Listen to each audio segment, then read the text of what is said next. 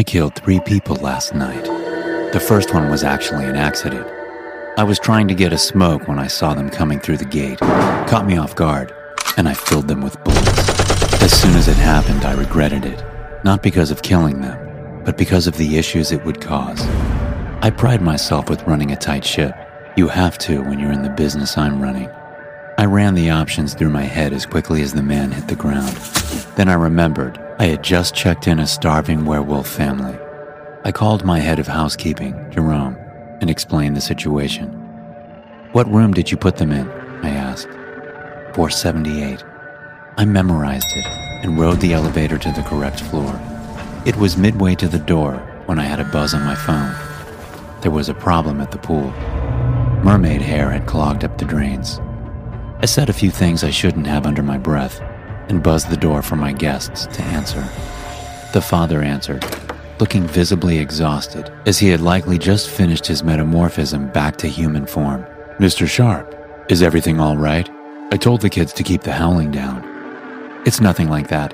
I remembered when you checked in that you said your kids hadn't had a bite to eat. Well, something just came up that might help curb the appetite," I told him.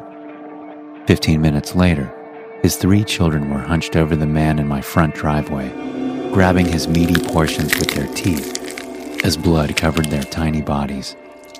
It was sickening to watch, but I wanted to make sure they didn't leave a single scrap behind. The way the bones crunched, I closed my eyes and thought of all the different times I had to do something like this. It frightened me how normal it was now. Once the children were done, I returned to my front lobby and made a few phone calls. Security is my top priority here, and I figured that if someone had managed to get into the gate without a pass, I had a problem. I found out what the problem was about 5 hours later when Jerome and I did a customary perimeter sweep.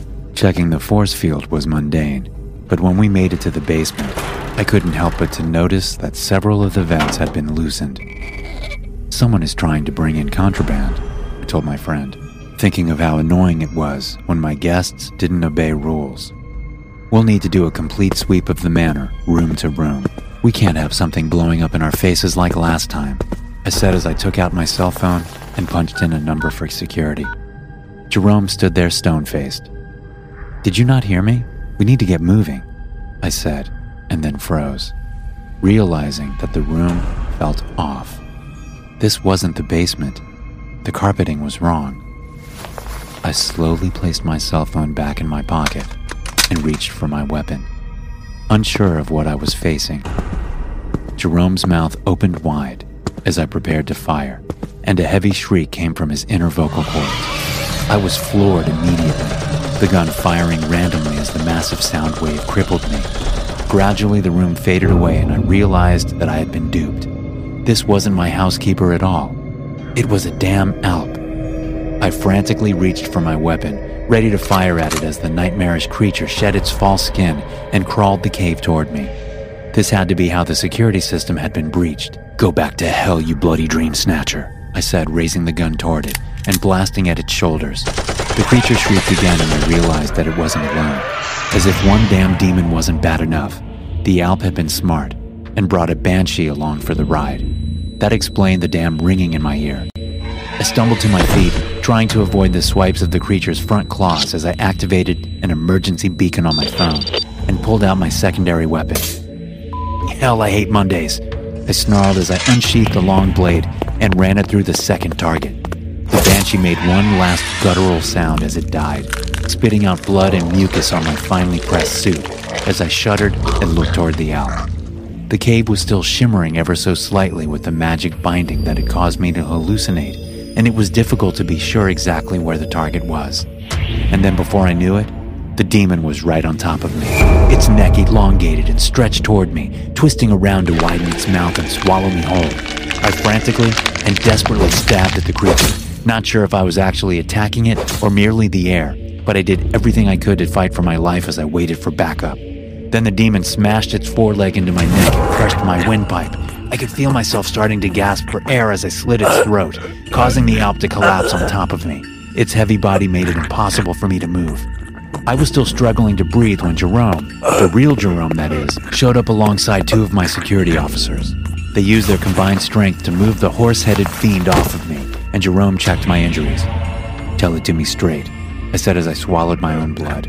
I was fading in and out of consciousness. He didn't have to really explain what was going to happen next, but I still dreaded it. He took out a long silver-coated dagger and told me to close my eyes. I'm not sure why, but I resisted the order and instead watched as he plunged the steel into my heart. Darkness took over shortly after that. When I woke up, I was in my private antechamber in a vat of goo, in a new body at that.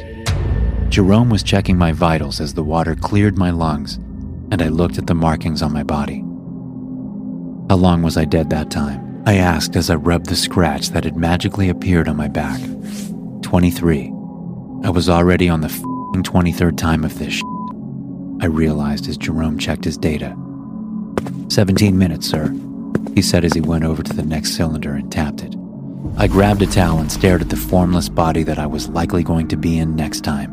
"Can we try to make this one a little bit more muscular?"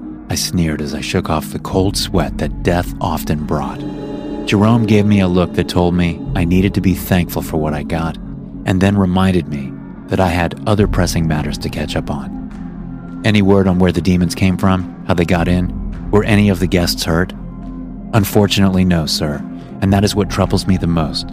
For the first time in quite a while, we have a blank in our history," he answered. My eye twitched as I struggled to remember the swirling memories of all my past lives. I've dealt with situations as dire as this before, but it can be difficult to muddle through them once you've been out a few times. "You're telling me that we might be compromised," I said, trying my best not to let my fear show. But then he said something that made the other shoe drop.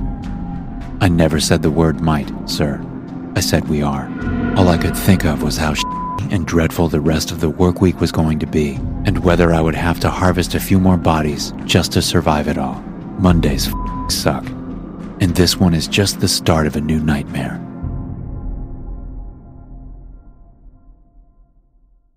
Thanks for listening. If you're tuning in on Apple Podcast, please take a minute to leave a review. Your review directly helps the podcast grow and allows me to continue coming out with the best horror stories on the internet.